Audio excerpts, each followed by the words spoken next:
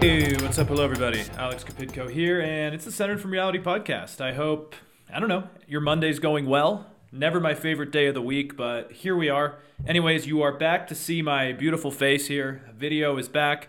I know I keep saying I'm going to keep it going forever. Sometimes it's here, sometimes it's not, so forgive me for sure. But it's nice to be back at camera, sitting here in Reno, Nevada. It has been a doozy of a weekend, lots of snow, very cold. We had enough snow that I was out skiing on the streets here. I did like a 15K yesterday, all on the golf course and on the roads, just mainly because I could and I wanted to get out. And it's not often that you can say you were skiing in Reno, Nevada. Obviously that happens in like up in the mountains in Tahoe, but usually Reno's in a rain shadow, and this was kind of different, so I had to do it. Anyways, I'm feeling kind of like I want some tropics today. That's why I'm wearing this floral shirt. So forgive the floral shirt with the suit, but sometimes you got to be tropical and festive. And so, yeah, here we are. So anyways, I figure we should start with something a little bit lighter before we dive into all these depressing foreign policy affairs because, we got to kind of laugh at something.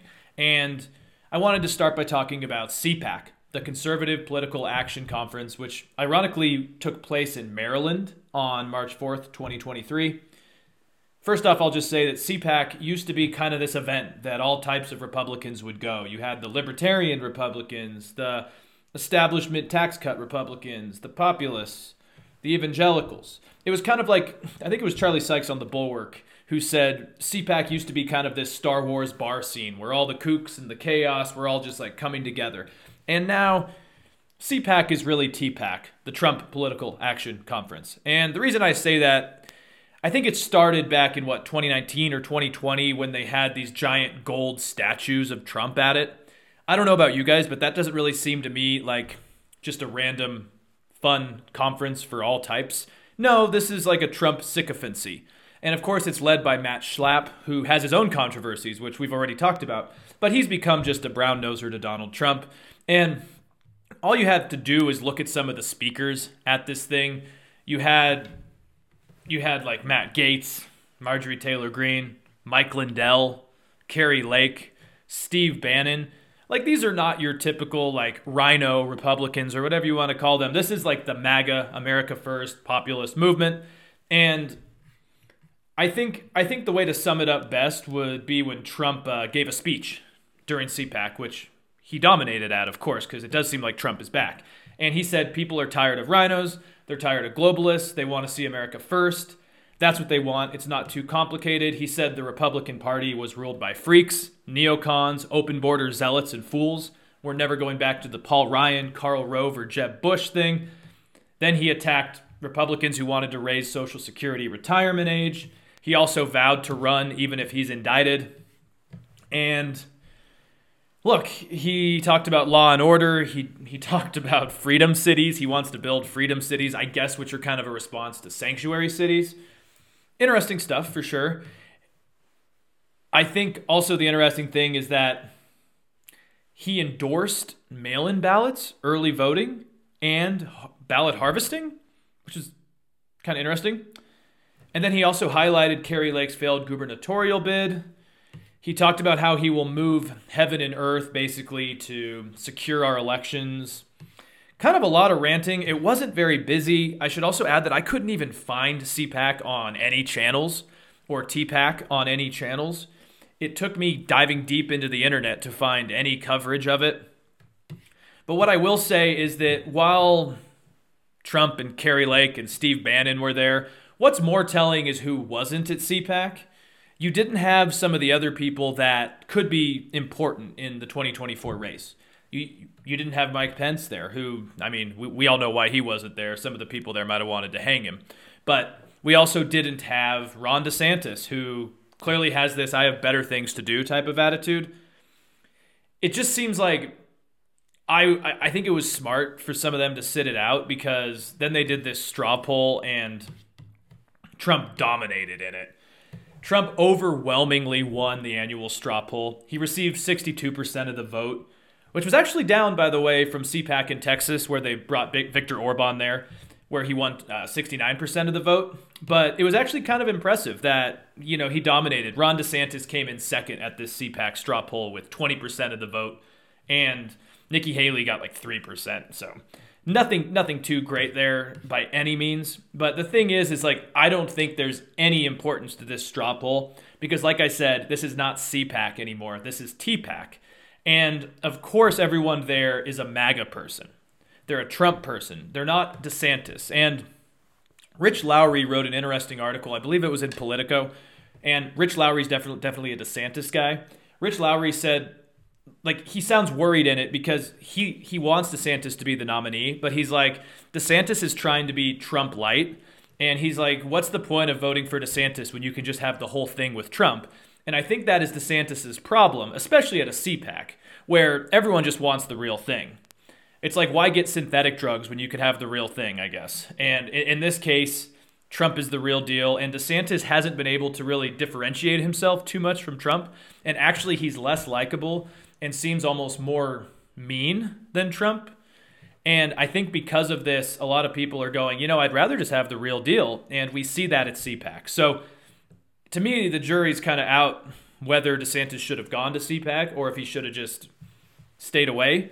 But either way, I think what this shows me, even though it's CPAC and not some big event, is that Trump is still the front runner. He still runs the GOP. And it is troubling to me that it doesn't look like any sane person is going to be able to really come out. And I should also note in that straw poll, they also asked participants about their top picks for vice president. And actually, Carrie Lake beat out Ron DeSantis, which again, I think tells you about what CPAC is about, right? She got, let me see here. She came in first for vice president with 19.6% of the straw poll. DeSantis came in second at 14%. So again, what that tells me here is that these people don't want establishment types. Even if Ron DeSantis is kind of an asshole, they don't want that type of person. They want the Carrie Lakes. And the more I think about this, I think if Trump ends up being the nominee, he either picks like a Carrie Lake or a Marjorie Taylor Greene. I truly do believe that because him and DeSantis have burned bridges. They are not going to be friends anymore.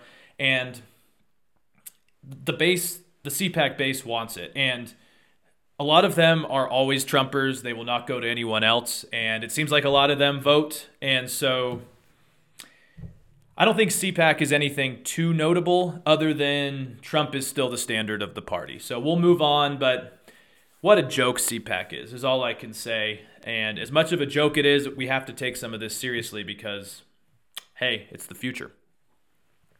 Moving on, I will just add as well that there was another train derailment in Ohio by Norfolk Southern. So talk about deja vu. We're literally about a month away from this tragic disaster one, and Norfolk Southern has another train issue. NPR noted in an article here, a Norfolk Southern train derailed Saturday evening in Springfield, Ohio, sending 28 cars sliding diagonally across the tracks, but injuring no one, according to several state and local agencies. The article later into it talks about how officials stressed that the 212-car train that derailed this weekend was not carrying toxic materials and does not pose a threat to the community. And both the Clark County Emergency Management Agency and the Ohio Environmental Protection Agency examined the site and did deem it safe. So they say there's no risk to the public, and that's, of course, according to a Norfolk Southern spokesman. So again, I'm glad there's no toxic chemicals according to reports, but the problem here is that you have the person telling the community this is a Norfolk spokesman. Also, after all the failures in what happened in East Palestine, who is going to believe them here? It was so chaotic a month ago, and there was so much distrust that it created that I just wonder if people are actually going to believe any of this stuff anymore. But anyways, Norfolk Southern clearly is a problem. They're trying to maximize profits without being safe. A 212-car train with like 2 employees monitoring it, not going to work. And I think the transportation department needs to come down on this more. And I think at least the Biden administration could look into new or reformed regulations on this, because you're not going to be able to stop the thousands that have already happened a year of train derailments, but we can move forward here so we don't just keep seeing this in the news, because it's clearly becoming more of a pressing issue than I think a lot of people expected. And it's just not something you want to see, especially like same state, same company. It's just an awful look. Anyways, first I wanted to get into some updates on the war in Ukraine. And basically, I want to split the rest of this podcast into two segments. First off, it looks like Russia is both surrounding Bakhmut, which is a mining town in Ukraine, but it's also running out of weapons and could see issues. So that's kind of fascinating to me. And then second, I want to talk about the Wagner Group's influence in Bakhmut, and then talk about why I think there could be actually some serious issues with Yevgeny Prigozhin, who is the head of the Wagner Group and is a Russian oligarch who I think could challenge Putin. I talked about him a little bit. He's been an influential figure in kind of this shadow side of the Russian economy involving misinformation, propaganda, and also running a mercenary group. But anyways, The Economist has an article from today that discusses how even though the intense fighting in Bakhmut is continuing, it's not looking as good for the Russian military as some thought. NBC News reports here, in quotes, over the weekend, Russian troops continued to advance through brutal close quarters fighting around the city of Bakhmut in eastern Ukraine, despite a lack of ammunition hindering their progress. The article continues, in quotes, noting that Bakhmut is currently surrounded on three sides after months of bombardment that has laid much of the mining city to waste. The defensive stand has become a symbol of Ukrainian resistance to Russia's invasion. The article also writes, Bakhmut holds is a rallying cry heard around the country, and President Volodymyr Zelensky's nightly videos address the nation talking about this. The article also writes, Ukrainian positions in the east have been worn down by an intensified Russian assault that has seen a mix of ex-convict Wagner fighters and newly mobilized military reservists who've been thrown into waves of attacks. I think the whole phenomenon, too, of the Wagner Group using ex-convicts is very fascinating. Troubling because you wonder what happens once this conflict slows down. But we're not going to be able to speculate and address that in today's episode. But the Wagner Group has really filled holes in the Russian defense failures. And we'll get into more of that later, but I think it's kind of fascinating when you look at how effective the Wagner Group has been. And they've even become somewhat of a propaganda movement in Russia as well. I should also note, though, that the British Ministry of Defense has said Saturday, in quotes, in late February, Russian reservists were ordered to attack a Ukrainian position with firearms and shovels. It continues, the shovels are likely the same ones used to dig trenches, which had been used on the front line by Russian forces since the days of the Tsars. And I don't totally understand it, but apparently the use of the shovel is some kind of pride on the battlefield thing that's been around during other Russian conflicts throughout the last 100 or 200 years. But this just sounds brutally violent, sounds atrocious. I can't even imagine what it's like on the ground. But whenever you read a headline talking about shovels are being used in the trenches to fight, they dig the trenches with these shovels and then they're killing people with these shovels. I mean, it's just sounds like a nightmare. And I've seen photos of the area, and it is looking more like color version photos of like a World War I trench warfare system than anything modern. And I was talking with a friend about this in the car a few months ago, and I think he kind of brought this up then, and it's all starting to really click now. Like, he was talking about how, these conflicts in the early days start out with modern technology, precision attacks, but once these forms of weapons are depleted, these conflicts really do decline, and they go back to the primordial nature of just kind of trench warfare, violent, brutish force. And that's kind of what we're seeing here in places like Bakhmut.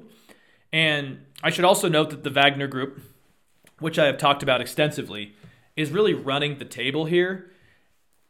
And it's kind of interesting to see what this will do, I guess, for Prigozhin's propaganda as head of the Wagner Group. But anyways, moving on, I have seen that Ukrainian military leaders just don't want to withdraw from the city because this is that symbol of resistance. And the American side, at least, is kind of downplaying the importance of Russia taking this and also wondering if Russia can even take this. And they say if they do, it's really not a big deal. And what I mean here is that Lloyd Austin, America's defense secretary, said in an Economist article that a potential Ukrainian withdrawal could be a mere repositioning and not a setback. Could be good news. Again, good news doesn't really come to mind when you look into what's really happening on the ground. But to go even further, where there are signs of some sort of tension happening here, Yevgeny Prigozhin, the head of the Wagner Group, has warned that a lack of ammunition could lead to a collapse of Russia's front line. Obviously, when you're using shovels, that definitely comes to mind. And he added on Telegraph over the weekend, in quotes, "The situation will not be sweet for all military formations protecting Russian interests." And he separately wrote, in quotes here, ammunition that had been promised by Moscow in February had not arrived. He added that he wasn't sure whether this delay was caused by ordinary bureaucracy or a betrayal. And to me, these comments are actually kind of fascinating and maybe can give us a glimpse into the internal breakdowns in the Kremlin or the military failures. When he says it's either being caused by ordinary bureaucracy or a betrayal, I would probably say it's the bureaucratic breakdown. The Kremlin, I don't think, was completely prepared for what's been happening in Ukraine. I don't know if it's a betrayal, but these words that Prigozhin are using, calling this a betrayal, really show that we are seeing a divide inside of Russia and maybe growing criticism of Putin's approach to the war in Ukraine. And now, just remember, when I say there's criticism of Putin's approach to the war in Ukraine, it's less people criticizing him for the invasion and saying we need to get out of here and leave Ukraine alone. It's more people saying he's not doing enough. And Prigozhin is definitely on that side saying Putin is not doing enough here. And if I was in power, we would have a much more hard-handed approach to what we're doing here. And I think this is more just how inept the Russian military is at getting arms to its front lines. But either way, one could argue that things are not looking good on the front lines. Even though this giant offensive has started, there's a lot of bloodshed, a lot of loss, and resources are getting low. Again, that's why I think China's peace plan or appeasement plan, whatever you want to call it, wouldn't be bad for Russia so they could have time to restock and replenish. Now, I actually want to talk about Prigozhin in a moment here, more in detail, and kind of why these dynamics are fascinating to me. But before we move on, I should also note that warfare and logistics aside, Bakhmut has been described as just an utter hellscape. And just sounds like a truly depressing and tragic matter there. The Economist notes here in quotes, previously a mining community of around 80,000 people, Bakhmut now has only a few thousand civilians remaining in it and its surrounding towns, mostly elderly and those unwilling or unable to leave. And the city, according to drone footage, is just completely leveled. Many of the streets are just dust. And the troubling thing here to me is that a lot of these cities are really starting to look like exactly what happened in places like Syria over the last decade, Chechnya before then.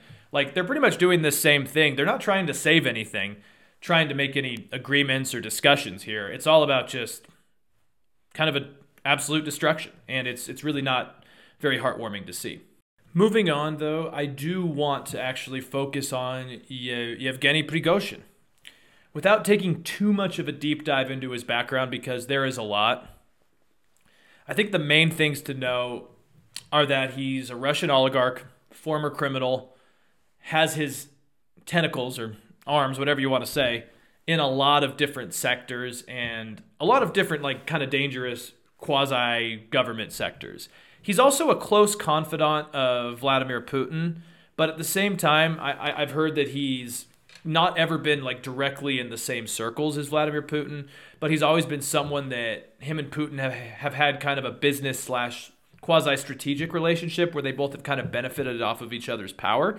But things are changing, which we'll get into that in a moment. But the interesting part of of Prigozhin's background is that he's called Putin's chef because he owns restaurants and catering companies that provide services for the Kremlin. And the interesting thing, too, about him is that he, like I said, he has his hands in a lot of corrupt and violent institutions.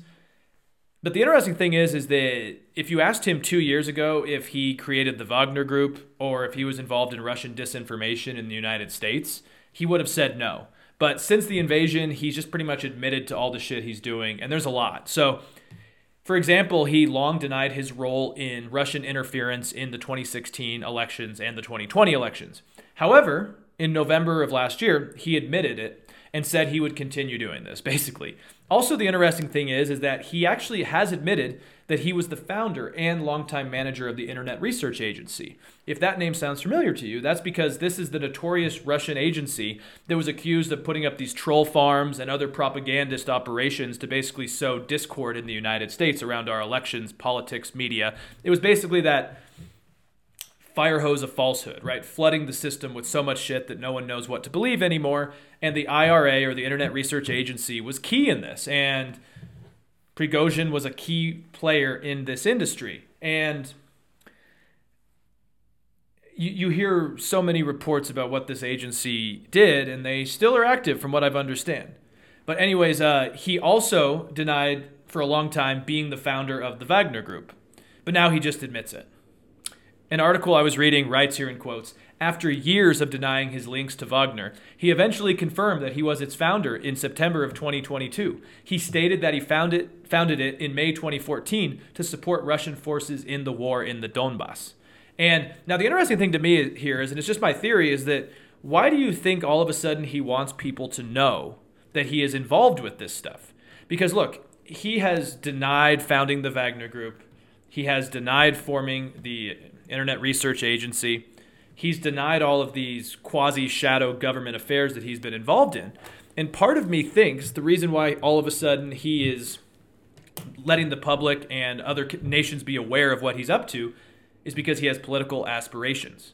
He wants people to know that he is running the shadow military in Ukraine. He wants people to know that he's been involved in election interference in the United States.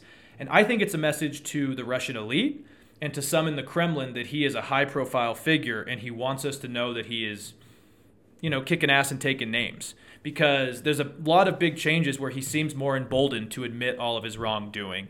And that is somewhat troubling to me, and we'll get into why in a minute, but he's in this beef with Putin, his popularity's growing, and he's at a war of words with the defense ministry. That tells me that he's up to something. And anyways, the Wagner Group, too, I encourage you guys to listen to the podcast I did, probably about a year ago. But the Wagner Group, has kind of fascist, neo-Nazi-esque views and values. They've butchered a lot of innocent civilians. Not a good group by any means. And they basically just committed atrocities throughout Libya, Syria, and other parts of the Middle East. So before we get into this beef with Putin, though, and why there are thoughts that he may try to take power, I should also note that Prigozhin has been heavily involved in Africa and the Wagner Group as well. And there's a lot of influence there. I mean, maybe some of the propaganda he's spouting there is why we keep seeing a lot of African countries stay quiet about what's happening in Ukraine. Some worry, though, that he is practically exporting politics and propaganda in a box to Africa. Politics in a box. And I read an article in NPR that was this transcript of an interview between NPR and its correspondent, Charles Maynes, who works out of St. Petersburg. And basically in the interview, he discusses how he went to this new building called the Wagner Center in St. Petersburg, where it looks like they are trying to create some sort of business empire, growing media conglomerate, something like that. He says in the interview, in quotes, "In a gritty industrial district of St. Petersburg, a new glass office tower rises. The words Wagner Center emblazoned across its rooftop. It's a symbol of Wagner's growing business empire, and it turns out you can get a tour." And he just looks into how the company is not just a military group anymore. It's like a complete shadow, quasi-parallel government apparatus or something. Anyways, it should be made clear as well that while the Wagner Group, is influential in a lot of ways and has been a necessary piece of this war of aggression in Ukraine, the group does need to keep succeeding in Ukraine if it wants to remain popular. And if it does, if it does seem like Prigozhin can exploit the failures of the defense ministry and fill some sort of void. What I want to talk about here, though, is how there are reports and theories about how Putin and Prigozhin are no longer friends, and that there could be forces in the background that want Prigozhin to lead Russia. Now, there's a guy, Jason J. Smart, and I want to go into his background just to add context so you guys know he's not just some, theorist or speculator or whatever. he's a smart guy. I guess you could say smart is smart. And he has a PhD. He's also a political advisor, foreign policy expert. He's lived and worked in Ukraine, Moldova, Kyrgyzstan, Kazakhstan, Russia, throughout Latin America. I saw he speaks like Russian, Ukrainian, Spanish, English, something else maybe. So not a dumb guy by any means. And according to the Kiev Post, which he writes for, due to his work with the opposition to Vladimir Putin, Smart was a persona non grata for life by Russia in 2020. And despite his collaboration with the Russian opposition, he continues to this day. And he worked in U.S. politics. He was also on the presidential campaign of Senator John McCain. He founded an NGO for Free Ukraine in 2015. And he was the former director of the Security Service for Ukraine. So not an idiot by any means. And the reason why I'm starting with this is because he has an interesting article in the Kiev Post, and he does an interview with Newsweek, and he notes in quotes here, people have speculated that given the frayed relationship with Putin, Prigozhin may recognize the changing winds in Russia as being his own window of opportunity to move up the ladder to the top spot. And the article goes into how he's been in a beef with people like Russia's defense minister Sergei Shoigu for years. And it talks about how his anger was stoked when the Kremlin took credit for some Russian victory in Soledar, which apparently the Wagner forces were heavily involved in. Smart has also told Newsweek that it seems like Prigozhin is being seen more and more as a power center in Russia. He notes here in quotes, history shows that sometimes leaders fall not because they've done something wrong in the eyes of their citizens, but simply because a young lion wishes to usurp the old lion king. And Smart argues that Prigozhin could be that lion. And I read through the Kiev Post article and the interview in Newsweek, and there are some interesting insights into this theory. But of course, there's a myriad of challenges that Prigozhin could face if he actually wanted to replace Putin, which kind of sounds insane given, how paranoid and delusional Putin's become. But that being said, first off here, hold on, let me write that down. 6-4. The first one here is that Putin has quite an authoritarian state, right? He's created an entire apparatus around him that's kept him in power for quite a while. And it's going to be difficult to just overthrow someone, right? But in this Kiev Post article, Smart writes in quotes here, in a situation where Prigozhin would seek to topple his benefactor, he would likely need to execute several other steps in rapid succession. And you guys probably know what that means, right? It means eliminating others who might want the power, others that might want to fill the power vacuum, all that type of stuff. And likely candidates for this would be Shoigu, as I talked about earlier, or the Chechen leader Ramzan Kadyrov. And Ramzan Kadyrov is quite a character, atrocious guy in my opinion. He has also criticized Putin's unwillingness to go further right now in the war in Ukraine. So he's another hardliner. And I actually think too, if some of these others were replaced or taken out or whatever, I think a lot of the others in the Kremlin would go along too. Like, of course, I can't read the minds of people inside the Kremlin, but it seems like the far right has a lot of influence in Russia and that Putin is under a lot of pressure to do more. I can't help but wonder what would happen if Putin were to be deposed. I'm sure not everyone would be crying about it. And I guess if the Russian military keeps struggling, the Wagner group wins the propaganda game, it'd be a lot easier.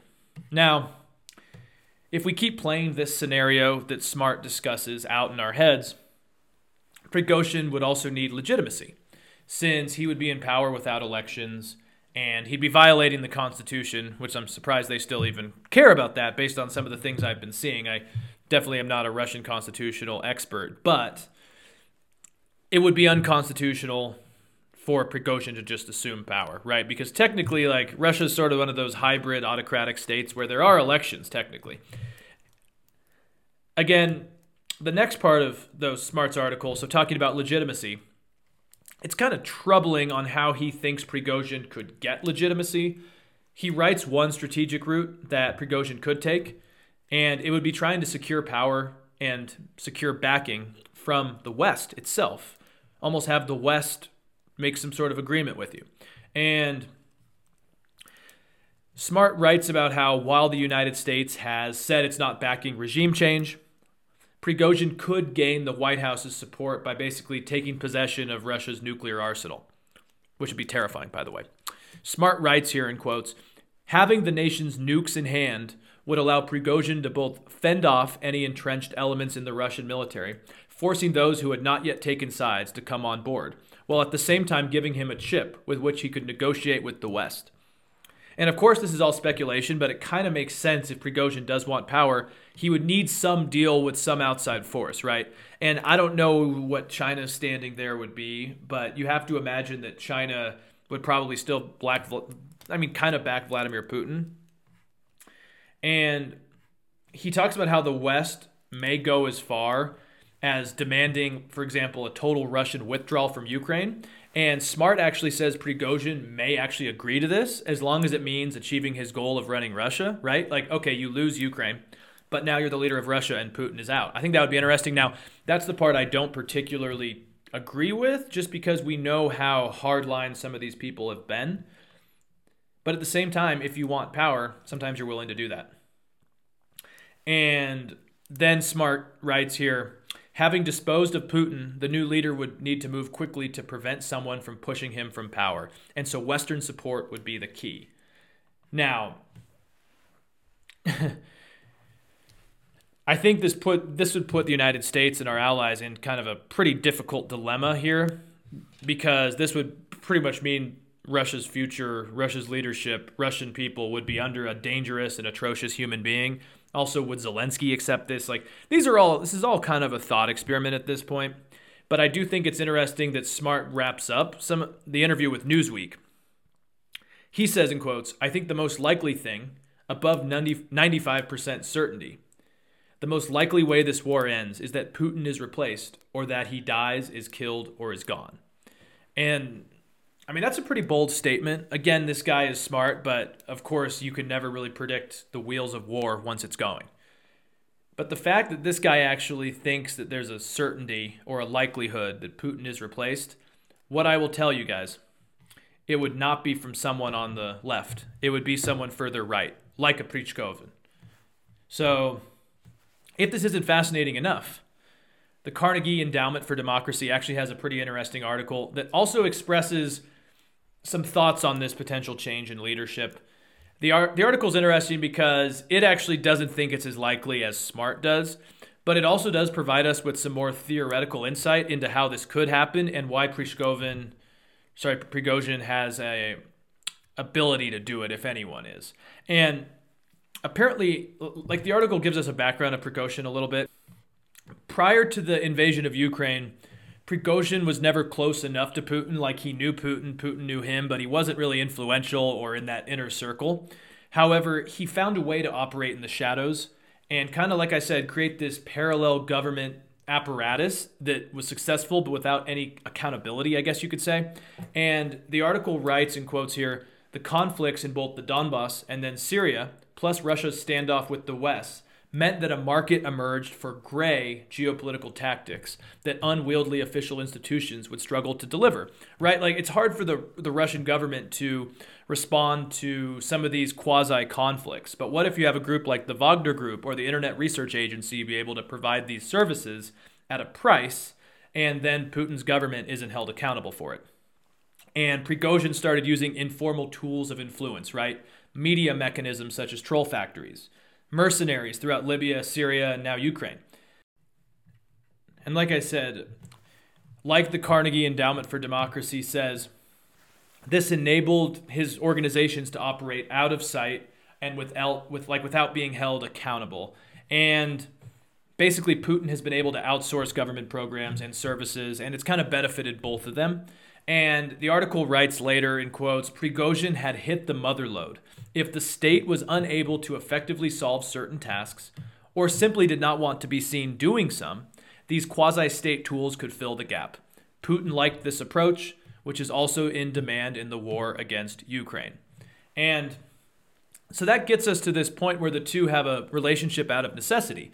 But I think what's changing here is that Prigozhin's tactics, like recruiting criminals and convicts to fight for the Wagner Group, and the war being lost, and the lack of resources, and sanctions and everything has kind of put strains on their relationship. And as Prigozhin and others like Chechnya's leader have kind of put more pressure on Putin, the relationship is different. The thing here, though, is that this Carnegie Endowment for Democracy article is skeptical of Prigozhin's ability to actually be the leader of Russia or get rid of Putin or anything like that. The article notes that he still has informal ties. For example, he still is really not in Putin's inner circle, and he has a lot of questionable ties with different groups that may come back to backfire on him. Also, his popularity back home is not as large as some have argued. I think he's more known amongst elite circles and on the far right, but he's not just the most known guy. He's not like an Alexei Navalny or something.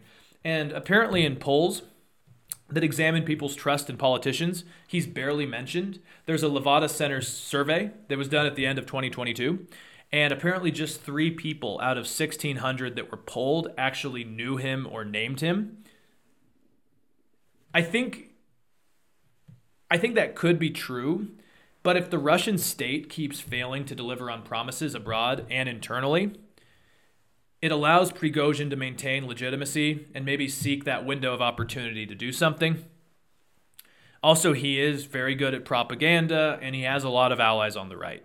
And I'll end this with this, is that the Carnegie Endowment has an interesting quote, and I think this kind of sums things up well. It says, "War makes monsters out of men, and their recklessness and desperation can become a challenger to the state if it shows even the slightest sign of weakness." It'll be interesting to see, but I think we will see some political infighting grow, especially if Russia keeps struggling and the war continues.